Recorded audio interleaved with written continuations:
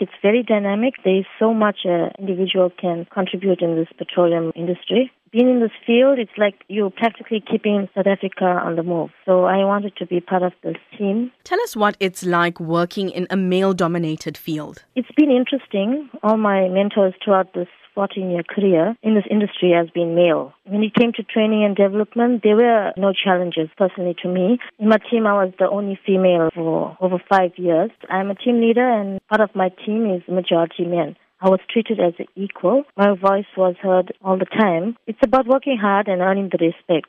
What are then some of the misconceptions females have about the engineering field? The main misconception is that you have to have a lot of so-called muscles or you have to be very strong to be in this industry. It's not right. It's just about hard work and motivating yourself to reach the maximum. The opportunities, especially in the engineering fields, are in abundance. It's a learning environment. It's perfect for any individual, be it male or female.